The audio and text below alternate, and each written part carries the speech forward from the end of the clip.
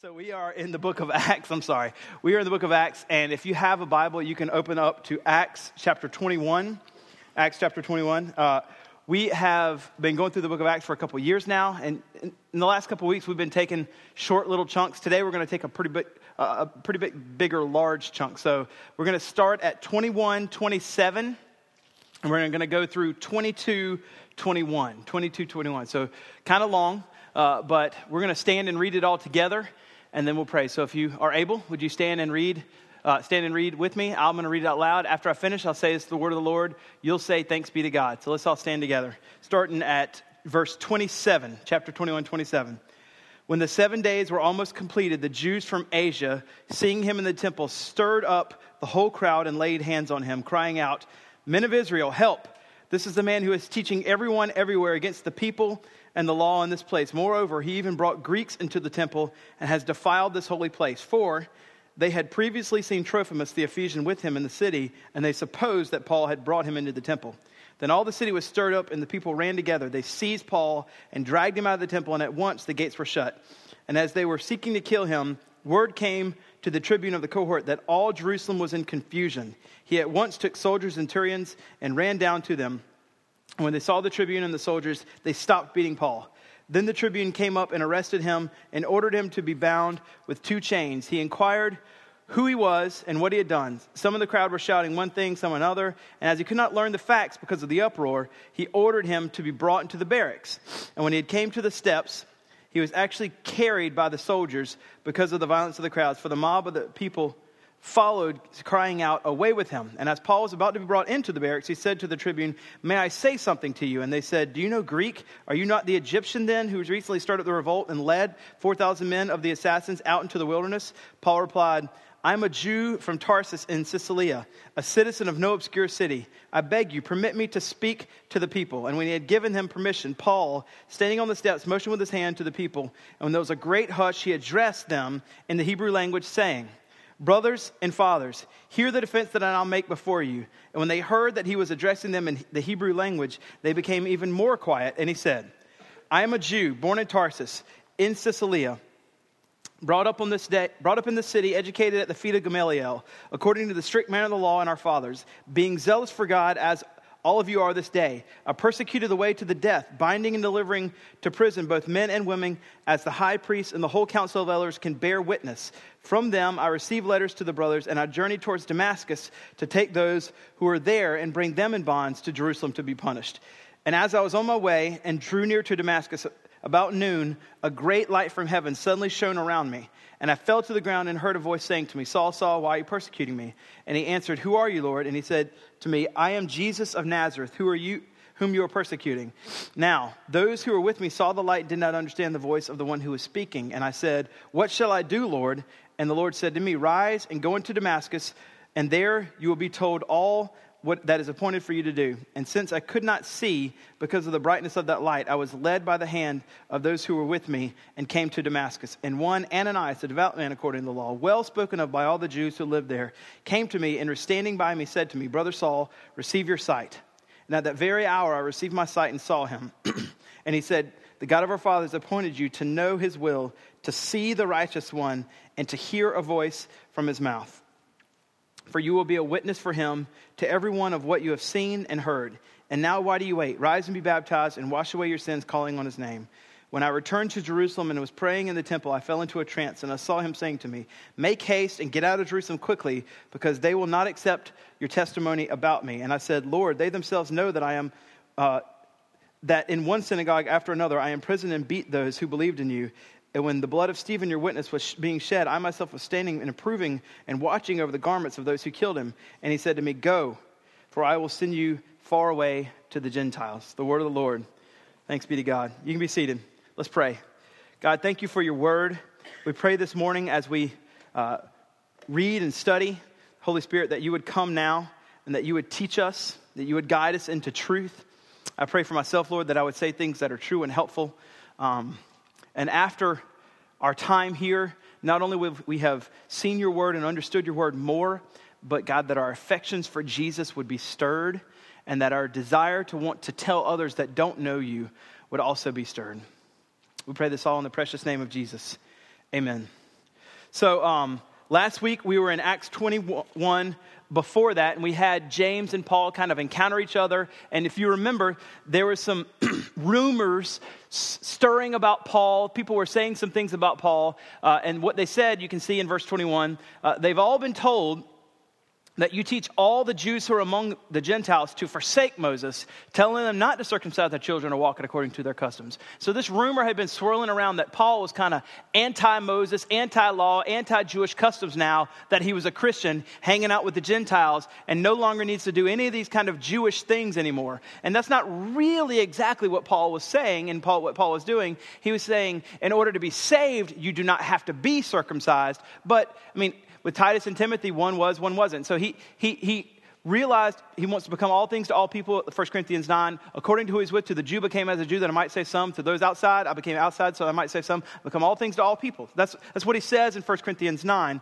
And so James has the idea, well, what we'll do then, so that the Jewish people that are really angry at you when they arrive, because they're going to, you can see in verse 22, what's going to be done? They're certainly going to hear that you've come. They know that you're back in Jerusalem. They know that you finished your whirlwind tour of 3 missionary journeys. You're back here in Jerusalem. They're going to come because they're here, because they're mad at you. And when they get here, let's do something. Whenever they get here, let's go ahead and make sure that they see you keeping Jewish customs.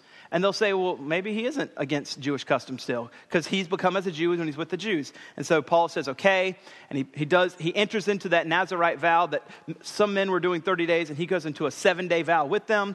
And you can see as they're finishing that they go into the temple, etc. in 26. That's all last week. If you want to listen to the rest of that, we can. But the whole point is that Paul is preparing himself for this. Now, the Jews that are there are going to, as we just read, not appreciate everything Paul is doing. Instead, just because he's done these things, they're still going to hate him and they're still going to persecute him. We just read it. So whenever Paul was writing to Timothy, he told Timothy, as a believer in Christ, there's an expectation that you can have as a believer.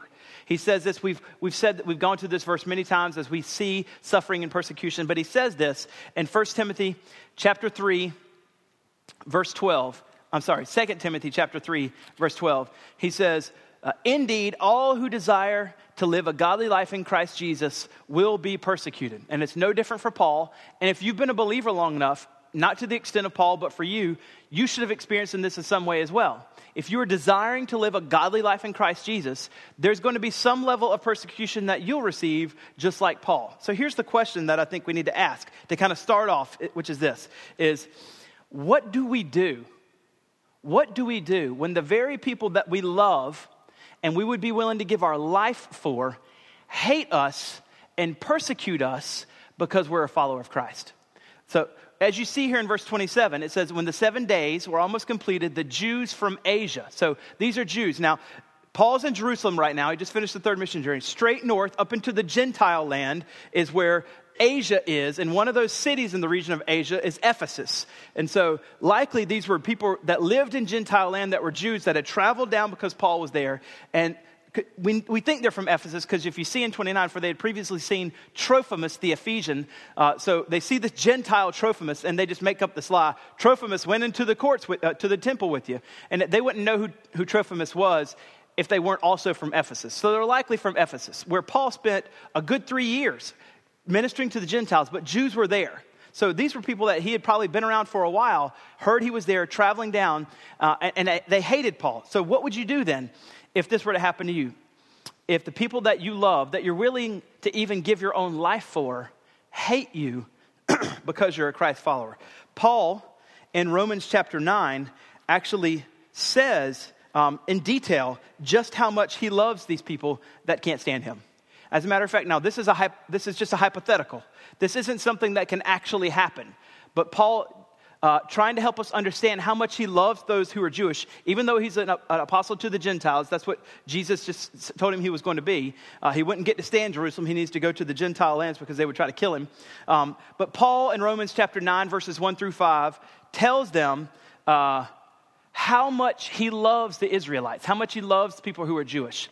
Romans 9, 1 through 5 says, I'm speaking the truth in Christ, I'm not lying, my conscience bears witness to me and the Holy Spirit, that I have great sorrow and unceasing anguish in my heart for the people who are Jewish. And he says this, now here's the hypothetical. He says, for I could wish, it means it can't happen, that I myself were even accursed and cut off from Christ for the sake of my brothers, my kinsmen, according to the flesh. They're the Israelites. To them belong the adoption, the glory, the covenants, the giving of the law, the worship, the promises. To them belong the patriarchs. That's the fathers of Israel. The patriarchs from their race, according to the flesh, that is Christ, who is God over all, blessed forever. Amen. So he's saying, if it's possible, it's not, I would even accurse myself and bring myself over here to never know Jesus, if that would mean that all my kinsmen who are Jewish could actually know Christ, be saved by Christ, receive forgiveness of Christ, and go to heaven. I could wish that I could even be accursed for their sake. That's not possible. It's not like, hey, if you get saved, I'll lose my salvation. We kind of shift places, and that's how. But I'm willing to do it for you because it doesn't know how it works. But what we can see in Romans 9 is this: that he has great sorrow and unceasing anguish. So feel with us, like Paul, this first century deep love that he has for people. And here they are coming into this city, hating him and ready to kill him. So what would you do? Do you have someone that you have great sorrow and unceasing anguish for that's not a believer, that you would do anything for them to come to know Christ? And yet, anytime you try to tell them about Jesus, all there is hatred and persecution of you. That's what's going on here for Paul. They can't stand him. Now, as we're looking at this large section, there's two ways, kind of two sections we're going to look at. The first section is the action towards Paul. And this is going to be in verse 27 through 36. Action. Persecuted by the people that Paul loves. That's the first thing. The action is that Paul is going to be persecuted by the people he loves. That's 27 through 36. This is not on the screen. They won't be on the screen today. Just listen. Action is that he's persecuted by the people that he loves. The reaction is that he's going to love the people that he persecutes. I've tried to make it so simple, I even tried to use the exact same words. But 27 through 36 is the action towards him. He's persecuted by the people that he loves. The reaction, and what would be yours when people persecute you that you love? Reaction, now, in our flesh, our reaction is, okay, fine, but reaction is, persecuted by the people we love, continue loving the people that persecute us. And then we're going to actually have some tangible examples of what Paul does to do that. But let's look at the first section. Action. Persecuted by the people we love. When we completed the 7 days, when they were almost complete, the Jews from Asia, seeing him in the temple, stirred up the whole crowd and laid hands on him. This isn't like, let's lay hands on him and pray for him. It's not one of those lay hands. This is a bad laying on hands. This is, let's rip him apart and beat the trash out of him. And really, there's kind of a two-pronged attack on Paul, persecution-wise. There's this physical attack, but then there's also a mental kind of attack on him. I'll outline for you the physical and then the mental. The physical attack is they lay hands on him, verse 27. They seize him and drag him out of the temple. That can't feel good, verse 30. They are trying to kill him, verse 31. They beat him up, verse 32. They arrest him. This isn't the Jews, but this is the tribune. He's also arrested and bounded with chains, verse 33. So that's the physical persecution that he receives. And then you have the mental persecution, which is the people were stirring up the crowds against him. So when you love someone and other people that you love are stirring up other people to hate you, to say things like that's a mental persecution. They're also lying about him, saying that he stirs up everywhere people against him. They're also lying, saying that he took Greeks or Gentiles into the temple. And there's also the mental persecution from verse 36. When they're taking him away, the mob is actually yelling, "Away with him!" Like, that's got to mentally hurt you to know that they want you gone. So there's a two-pronged persecution that's happening to him. One's physical and one's mental. And both of these things are happening to him. And we can see that they lay hands on him. And it says, crying out, "Men of Israel, help.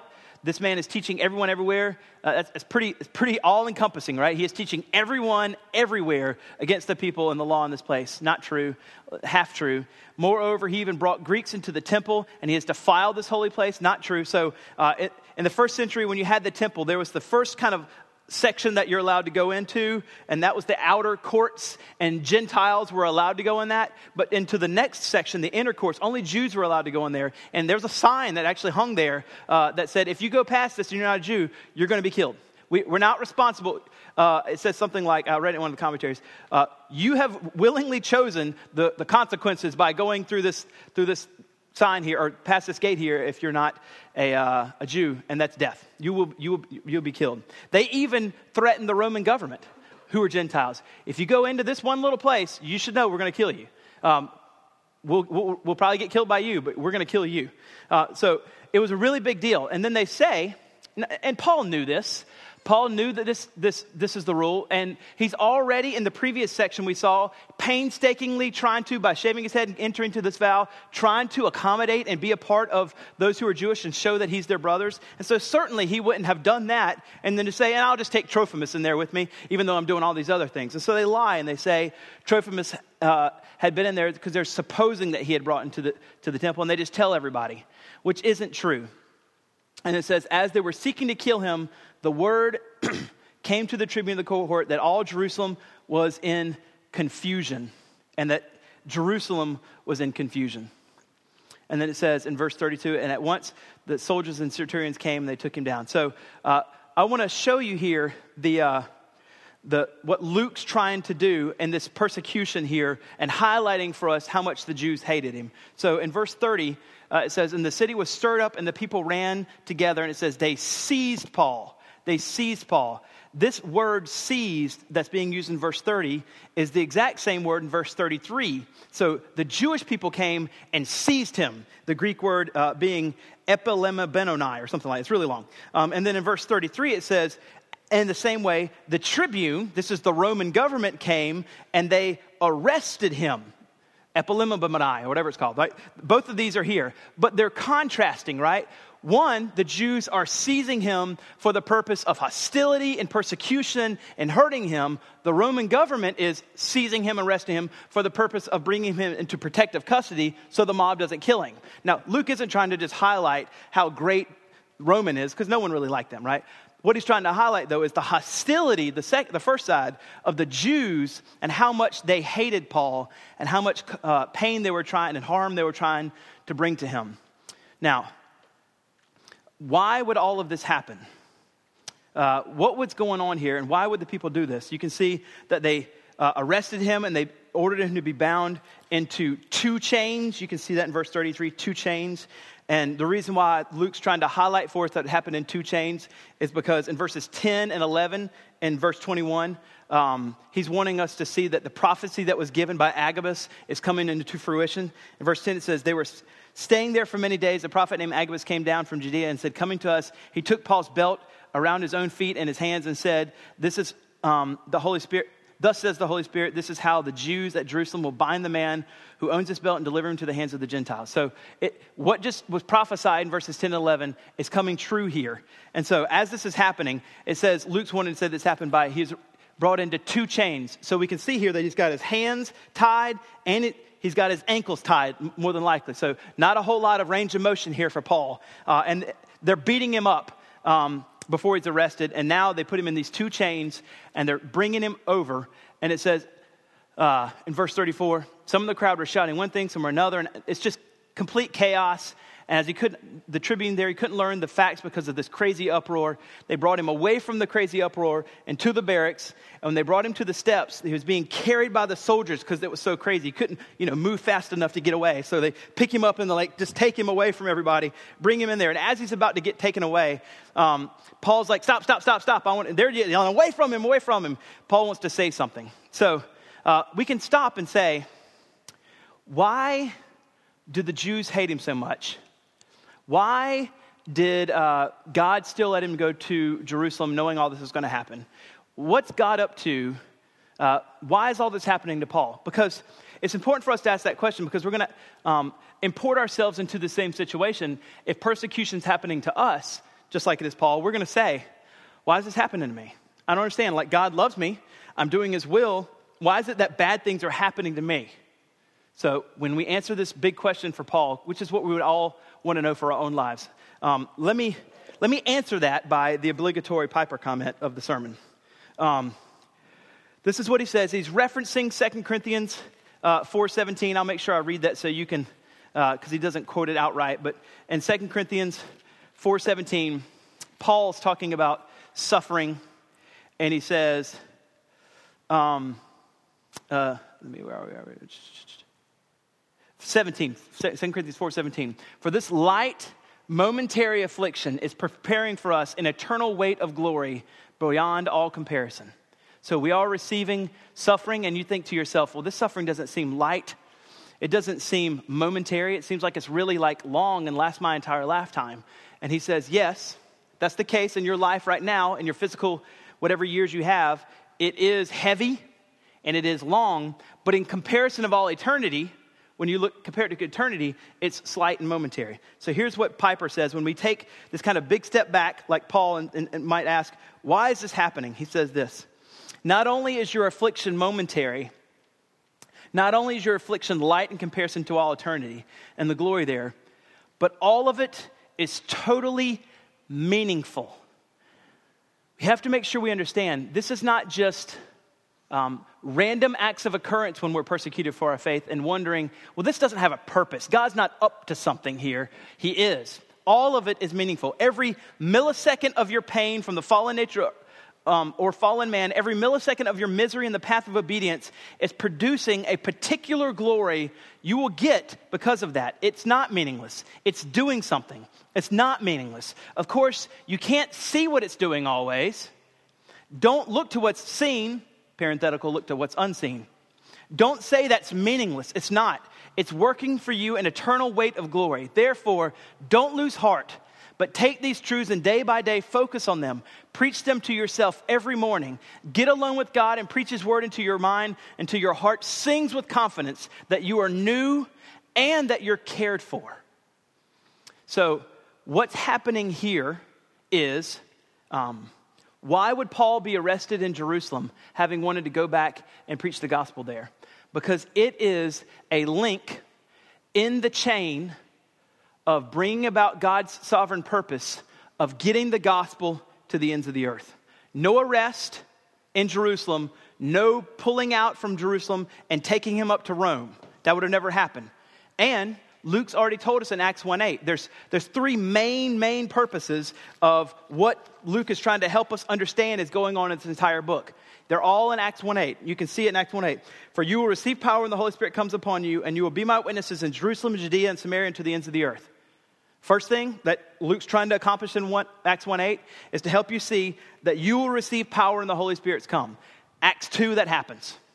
So the second thing is, you can see it, when you receive power, you're going to be my witnesses in Jerusalem. So whenever you receive power, then you're going to start becoming a witness. You're going to be someone that is going to start fulfilling the Great Commission. You're going to receive the Holy Spirit, which was promised by Jesus in John 14, 15, and 16. And now the second thing is you're going to be a witness. You're going to be someone who's going to proclaim the gospel, fulfilling the Great Commission to all people. And then not only that, not only are you going to receive Holy Spirit and be a witness, but it's going to happen in Jerusalem, Judea and Samaria, and to the ends of the earth. And for that ends of the earth part to happen, as we get to this particular place here in chapter 21, Paul has to be arrested in Jerusalem because that's why he eventually gets to Rome and to them, which is the ends of the earth. So God is up to something. This arrest is a link in the chain, bringing about God's sovereign purposes to take the gospel to the ends of the earth.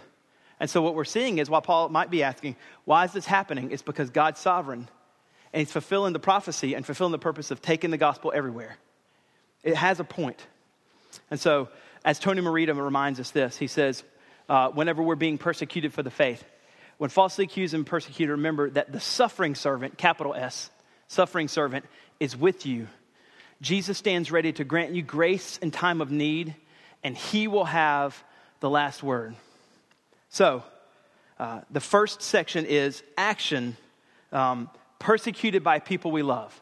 Now, this might be something you've experienced, and the big takeaway you should get from this section is that God is always and absolutely up to something when it's happening. None of it is meaningless. It's all meaningful. Though you might not necessarily see it right away, he's absolutely up to something. And in the first century, we see it's because he's bringing the gospel to the ends of the earth. For us, he's bringing the gospel to the ends of the earth still, and it's working for us an eternal weight of glory, as it says in 2 Corinthians 4:17. Now, the second side is this. If the first half is action, persecuted by the people you love, then we're going to start at verse 37 verse 37 and go down to 22, 21, and we're going to see the second half. The converse part is action, we're persecuted by the people we love. Now it's reaction by Paul, not the mob. We keep loving the people we persecute. We know that he loves them, and what's he going to do? He's going to keep loving them. So if I say to you, whenever you're persecuted, love the people that persecute you, you might be like, okay, I do. I still feel that way, but what does that mean? Well, here, Luke's going to give us, through Paul, 3 specific ways that we love them. That even though we're persecuted by them, here's 3 ways that we can choose to still love them and tangibly know that it's happening. There's 3 illustrations, I think, for us here. So let's look. Verse 36 to 37. As the mob, they're all screaming, away with him. And now, I've said this before, but Luke, as he's writing this narrative, he's mirroring in a lot of ways the book of Luke with the book of Acts. So as Luke finishes, the mob attacks Jesus and wants him to be persecuted and killed. In the same way as he's finishing the book of Acts, Paul's life, not because he's the Savior, Paul is not the Savior, but he's just doing that as a narrative structure. As the mob tries to yell at Jesus and say they want him killed, the mob yells at Paul and says they want him killed. Not because Paul's like Jesus too or anything like that. Jesus, he's none of that. Jesus is the Savior, but Luke's using that as a narrative structure. You can see that in verse 36, they're yelling, away with him. And as we go into verse 37, it says, as Paul is being brought into the barracks, he said to the tribune. Now, he could, as he's being taken away from the mob, just being like, forget them. Mouth closed, zip it up, go in there, be safe. But he doesn't do that, right? The first thing that we can see, he resolves in his mind, which is this. He looks at the tribune and he says, may I say something to you? Now, the point of him asking the tribune is because he wants to speak to the people that hate him. He wants to say something to them. So that first way that we can keep loving people is what Paul does. Resolve in our mind that we will actually want to go to them and talk to them. Resolve in our mind that even though they've done something to me, even though they've persecuted me, even though they hate me, I'm not just going to say, fine, no more conversation for you. You can figure it out yourself. Resolve in your mind that even though you do this, I still love you and I'm still going to come. Every opportunity I have, I'm going to do everything. Paul has to ask permission to be able to do it. But here we say, I'm not going to write you off. I'm going to resolve in my mind that even though you hate, persecute me, I'm still going to come to you and say something. So that's what he does. May I say something to you? And they said, do you know Greek? So Paul says it to them, and they say, do you know Greek? And you'd be like, well, why are they asking that? What kind of question is, do you know Greek, if I can speak to the Hebrews? The reason why, you can see in verse 38 is, are you not the Egyptian then who recently started the revolt and led 4,000 men and assassins? So what happened was, so Paul wants to say something, right? And 3 years before in Jerusalem, there was this shaved head Egyptian that had come up there and basically just said, I'm going to blow this whole place up one day. I'm going to knock down every wall, and that's what's going to happen. And it started to happen, and they found him, and he retreated, and he was gone for 3 years. They just thought it was the bald-headed Egyptian terrorist coming back. And so when Paul says in Greek, hey, can I say something? They're like, wait a second. Aren't you the Egyptian guy? You're not him. They don't have YouTube and they don't have facial rec and all that kind of stuff. So they're like, we don't know what you look like, but we think you're him. He's like, no. That's why he says in verse 39, I'm Paul. I'm a Jew from Tarsus, way north of here, not south in Egypt. And I'm a citizen of an obscure city, and I beg you, permit me to speak to the people. And they said, all right. So that's the first little thing where he says, even though they hate me, I'm going to resolve to speak to them anyway. So let's not miss 2 kind of amazing things here. One, they just beat the trash out of him, and he still wants to talk to them. Like, if you got beat up by somebody repeatedly, a big group of people, I don't know that I want to talk to them, besides like saying some things that probably aren't Christian, right? Like, Paul has already resolved, no, I want to talk to him. The second thing is, Paul just got beat up. Like, he's all blood and like, hey, I want to talk to y'all. Like, the resiliency, is that a word? If it is, let's make it one. That he has to say, I'm tied up here and I'm all bloody and nasty, and still I've resolved in my head, but I'm even going to push myself physically with my energy all messed up to try to talk to you now. This is all just amazing. This is all amazing that he would say, no, I want to talk to them. They just beat him up and he's still all bloody. This commentator Hughes says, what caused the bleeding and broken apostle to ask for permission to speak? A swelling passion, maybe a little irony there, swelling passion for his people. The desire to be anathema even for their sake, referring to Romans 9, that they might know Christ. He loved them. So he remains calm, filled with the Holy Spirit, and strives with a level-headedness to start talking to them about Christ. This is what he eventually does. So the first way we love people, even though they persecute us, is to resolve in our head, even though you do that, I still want to talk to you. I still want to talk to you. I'm not going to just write you off. Now, as you keep going, we're going to see not only does he decide in his head to talk to them, but the way, this is the second way we love them, the way that we talk to them is also crucial. Watch this. Verse 40, when he had been given permission, Paul standing on the steps, motioned with his hand to the people. And he's like, chill out, hush. And there was a great hush. And it says he addressed them in the Hebrew language. This is their Aramaic. This is their street Aramaic that he uses. And then he says, brothers and fathers. So he employs familial language to try to help them see. It's not like, hey, y'all. It's brothers and fathers. Now, he's not anti-girl. I'm sure he's moms and sisters too, right? But the whole point is he's employing familial language to try to say, hey, you who are Jewish, you're my brother, you're my family. I'm with you. So I'm coming down on your level. And it's a big deal, apparently, because Luke says it twice. He addresses them in the Hebrew language. Brothers and fathers, hear the defense that I make before you. When he heard that they was addressing him in the Hebrew language, they became even more quiet. So I think the main application we can draw from this, if Luke's wanting to say, make sure twice that we see, by the way, it's in Hebrew, is this. Not only do we resolve in our head and heart that we're going to speak, that when we do it, we speak to them on their level, in their language about Jesus. That just means we don't come to them in a sarcastic condescension, like I'm going to condescend to you and I'm going to talk to you, but it's going to be real sarcastic. And we don't do the opposite of that, where we stay kind of in a heady, lofty, academic kind of manner where they can't understand us just to say, look at my impressive speech. I can talk real high about things that you don't know about. Neither one of those, right? He comes to them and he talks to them, not in a condescending way, but in loving and caring for them. So not only do we resolve in our head that we're going to talk, when we do it, it's really simple. We talk to them in a way that shows them that whenever you're talking to me, what's going on in my head is, I know that you love me. I know that you love me. It's clear to me, even though I just did all these bad things to you, you're still talking to me in a manner that shows you love me. Now, this only comes from Christ. This only comes from Christ. But that's the second way we keep loving them is when we talk to them on their level, in their language, that we're not doing it in a way that's trying to be sarcastic. We're also not trying to do lofty, impressive, heady kind of speech. Well, let me talk to you about ecclesiology. Because we're not trying to impress them, right? We're not trying to impress them. We want to love them. And the reason why is this.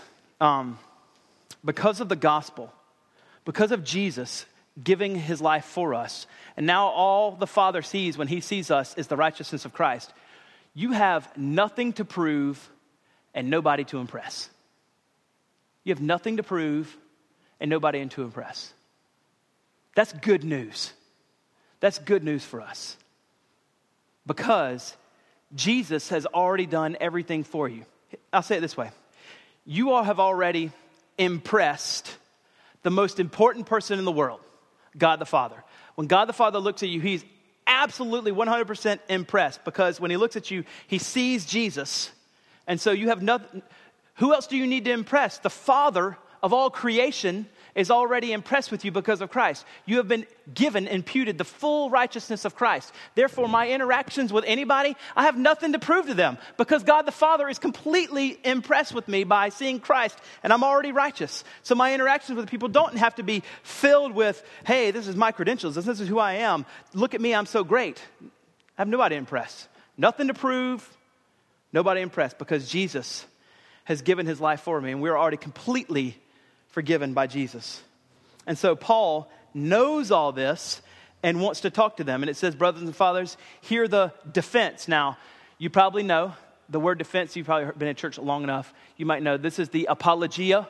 As we're commanded in 1 Peter 3:15, always be prepared to give a defense of the hope that you have. Paul, in the midst of this persecution, is ready. He's obeying the principle of 1 Peter 3:15. In the midst of persecution, he's ready to give a defense of the hope that he has. It's like 1,000 degrees. Let me get some water. I'm sorry. So he's obeying this. He's prepared to give his defense in this moment. Now, he has nobody, nothing to prove, nobody to impress. And then he goes into verse 3. And what looks like he starts his resume. And you're like, wait a second, Fudd. Why'd you say he has nobody impressive when he's given this impressive resume? Look, I'm a Jew born in Tarsus in Sicily, brought up in this city, educated at the feet of Gamaliel, according to the strict manner of the law, as our fathers, being zealous for God, as all of you this day. I persecuted the way to the death, binding and delivering both men and women, as the high priest and the whole council of elders can bear witness. From them I received letters to the brothers. I journeyed towards Damascus, and I was trying to, you're like, wait a second, Fudd. If he has nobody impressed, and he's talking to these Jews who hate him, who want to do that exact same thing, why is he trying to list out what seems to be the impressive resume? Well, I'd say a few things about that. One, the whole point is this. I don't think Paul's trying to impress him with this resume. This is not for him impressive. We already know in Philippians 3, when he lists out a very similar kind of list at the very end, he says that all that's skubala. That's all just feces. So he already thinks of that resume as ashes for the dung heap. He's not really impressed by it. Number two, if this was impressive, he wouldn't think that persecuting the way to the death is good because he's a part of the way now, which is Christianity. So it's not impressive to him that he tried to kill Christians. He thinks that's actually pretty bad. So I don't think that Paul's trying to be impressive here. I think all he's trying to do is just speak to Jewish people in an informational manner so that they know who he is and what's going on. Now, the third thing is this. There's 3 places in the book of Acts where where it's written about Paul's conversion. Acts 9, as we hear, Acts 22, and the last one is Acts 26, when he's before Felix. And all 3 of those times where we see the conversion of Paul, they're being told to us in the book of Acts, and it's the same story, but there's a little bit of an emphasis, an extra emphasis in some. So in Acts 9, it's just telling us this flagrant guy that hated Jesus is converted. That's whenever Luke's just kind of recounting it. But in Acts 22, Paul's recounting it. And when he's doing it, his audience are Jewish people. And so what he's trying to do here, since his audience is Jewish people and he's recounting what happened, is he's trying to help them see the very thing that they were trying to accuse him of isn't true. Actually, I am a Jew. I respect Jewish customs. And as I give this entire story of how I was converted, I'm going to highlight Jewish things as many times as I can to help you see that, yeah, I'm pro-Jew. Like, I'm one too. So that's why he says, I'm a Jew born in Tarsus. That's why in verse 12 he says, this one Ananias, a devout man according to the law, well spoken of by the Jews. Hey, he can vouch for me. Jews, I'm okay. It's like as he's doing this, he's trying to highlight Jewish things to help them see that he's not against Moses completely, like they say in chapter 21. So as you're reading this, I don't think Paul's trying to outline a resume to impress. I just think he's trying to give them the information because of his audience. So he's telling them who he is, he's getting on their level, and he's talking to them. So what we've seen so far is he resolves in his heart and mind, even though that they've persecuted him, he's going to talk. The second thing is that when he talks, he decides it's going to be in a Christ-like way, on their level, using familial language, speaking to them in their language, on their level, etc. The third thing that he does, I bet you can guess. It's this road to Damascus experience, right? So what we can do to keep loving people that persecute us is resolve in our mind to tell them in a Christ-like manner. And the third thing is tell them what Christ has done in your life. It's the best way you can keep loving them. Keep telling them the good news of Jesus and how it's personally affected you. That's what he does. And when he does that, in verses 3 through 17, even 16, but even through 21, when he does that, he does it in the most familiar outline that anybody uses when they talk about the good news. My life before Christ, my experience with Christ and how I was converted, and now what Christ is doing with me. If you've ever been baptized at Remedy, that's what we tell you. Tell me your life before Christ, tell me how you got converted, and tell me what Jesus is doing right now in your life. It's the most familiar outline that you can use. And Paul does this. My life before Christ, this is how Jesus converted me, or my experience, or my encounter with Jesus, and here's what God's doing with me now. That's what's going on here. So we can see it. My life before Christ, that's that outline he does in that list in verse 3. I was all these things. I was an enemy of God, a hater of the church. I tried to do everything I could to kill the church. That's what we see. My life before Christ, 3 through 5. 6 through 11, here's my encounter with Jesus. Here's how Jesus encountered me. Now, Paul's is unique. You won't have an encounter like Paul, but nevertheless, you will still have a miraculous encounter. You might say, it's not miraculous. A light didn't blind me. Hey, if you were dead in sin and an enemy of God, and now you are not, that's still miraculous. You might not have gotten blinded by Jesus on the road to Damascus, but still, nevertheless, it's quite miraculous that God saved you and me. So it's the same thing. We can see that in his encounter with Jesus. I was on my way and drew near to Damascus. This is a recounting of Acts 9. About noon, a great light from heaven suddenly shone around me, and I fell to the ground. Saul saw, why are you persecuting me? And I answered, who are you, Lord? And he said, I am Jesus of Nazareth. Nazareth is new. That wasn't in Acts 9. Again, wanting them to see that Jesus is Jewish and he's okay with people who are Jewish. Now those who were with me saw the light but didn't understand the voice who was with me speaking. And I said, what shall I do, Lord? And he said, rise and go into Damascus, and there you'll be told all that's appointed for you to do. And since I couldn't see because of the brightness of the light, I was led by the hand of those who were with me into Damascus. And one Ananias, y'all know them. Remember him? He's a good guy. Look, he's a devout man according to the law, well spoken of by the Jews. He can vouch for me and say, you shouldn't be killing me today. That's kind of the parenthetical underlying point that he's trying to make. Like, don't kill me. Ananias wouldn't. Came to me and standing by me and said, Brother Saul, receive your sight. And by that very hour, I received my sight and saw him. And he said, the God of our fathers appointed you to know his will, to see the righteous one, and to hear a voice from his mouth. And you will be, here it is, a witness. You'll be a witness for him. So what we see, well, let's stop at verse 11. So the encounter with Jesus is in verses 6 through 11. And this, as he's being persecuted, it says, Saul, why are you persecuting me? So what he was doing was persecuting the church, but Jesus says, why are you persecuting me? Which shows us the personal interrelationship that Jesus has with his church. If you're persecuting the bride of Christ, you're persecuting Jesus. And so Paul stopped and became a believer, and he has this encounter with Jesus. And when Paul met the living Christ, that changed everything for him in 6 through 11. It changed everything. And similarly, and for you, when you had an encounter, whenever it was, if you're a believer in Christ, whenever you had an encounter with Jesus, in the same way that it changed everything for Paul, it should change everything for you. Everything. This was your life before Christ. You were an enemy. Now you have an encounter with Christ. Everything's changed. And then after that, the third part is, what's Jesus doing now? It's this. Paul got sent on a specific mission to reach the Gentiles. You have been sent on a specific mission. It's not like Paul. Nevertheless, it is still to evangelize. It is still to reach people. His was to the Gentiles. You can see that in verse 17. But nevertheless, we've all been sent on a mission. That's what he said. Ananias came to me, and you can see it in verse 15. For you will be a witness for him to everyone of what you have seen and heard. Now, because we've read Acts 1:8, we know what Luke's trying to do. He's trying to say, remember that we're all going to be witnesses and we're going to take the gospel to the ends of the earth. Paul's one of those people. So when you're reading this story about them persecuting, Paul's fulfilling what God wants by being one of those witnesses who's going to take the gospel to the ends of the earth. And the same's true for you if you're in Christ. You're one of these witnesses. You are someone who can witness to the veracity of the good news of the gospel and tell them what Christ has done and beckon them and plead with them to come to know Christ and do this kind of opposite. This, if you read it backwards in verse 16, it says, and now what do you wait? Rise to be baptized, wash away your sins, calling on his name. You can call on his name. Jesus, I call on you, forgive me, be my Savior. You can have your sins washed away, and then you also can be baptized, signifying that you have been saved. So Paul's sent on mission, just like we're all sent on mission in verses 12 through 21. So if we're looking at this third way to love them, we love them by telling them the story of Christ and how he's changed our life. We were enemies of Christ. We have an encounter with Jesus at some point, and now we're sent on mission. So here's a challenge for you, right? Here's a challenge for you. Can you share the gospel?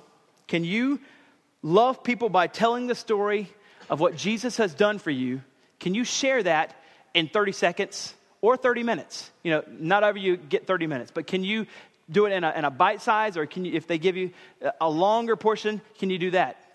It's a good challenge, I think, to try to do this week is, can I tell people what Christ has done for me?